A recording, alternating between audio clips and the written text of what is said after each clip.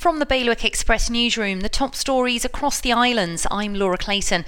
A schizophrenic woman with traits of borderline personality disorder has been sent to a UK secure unit by Jersey's Royal Court after admitting stabbing a man who had cared for her in an unprovoked attack. The landmark case was the first of its kind since the introduction of the mental health law in 2016.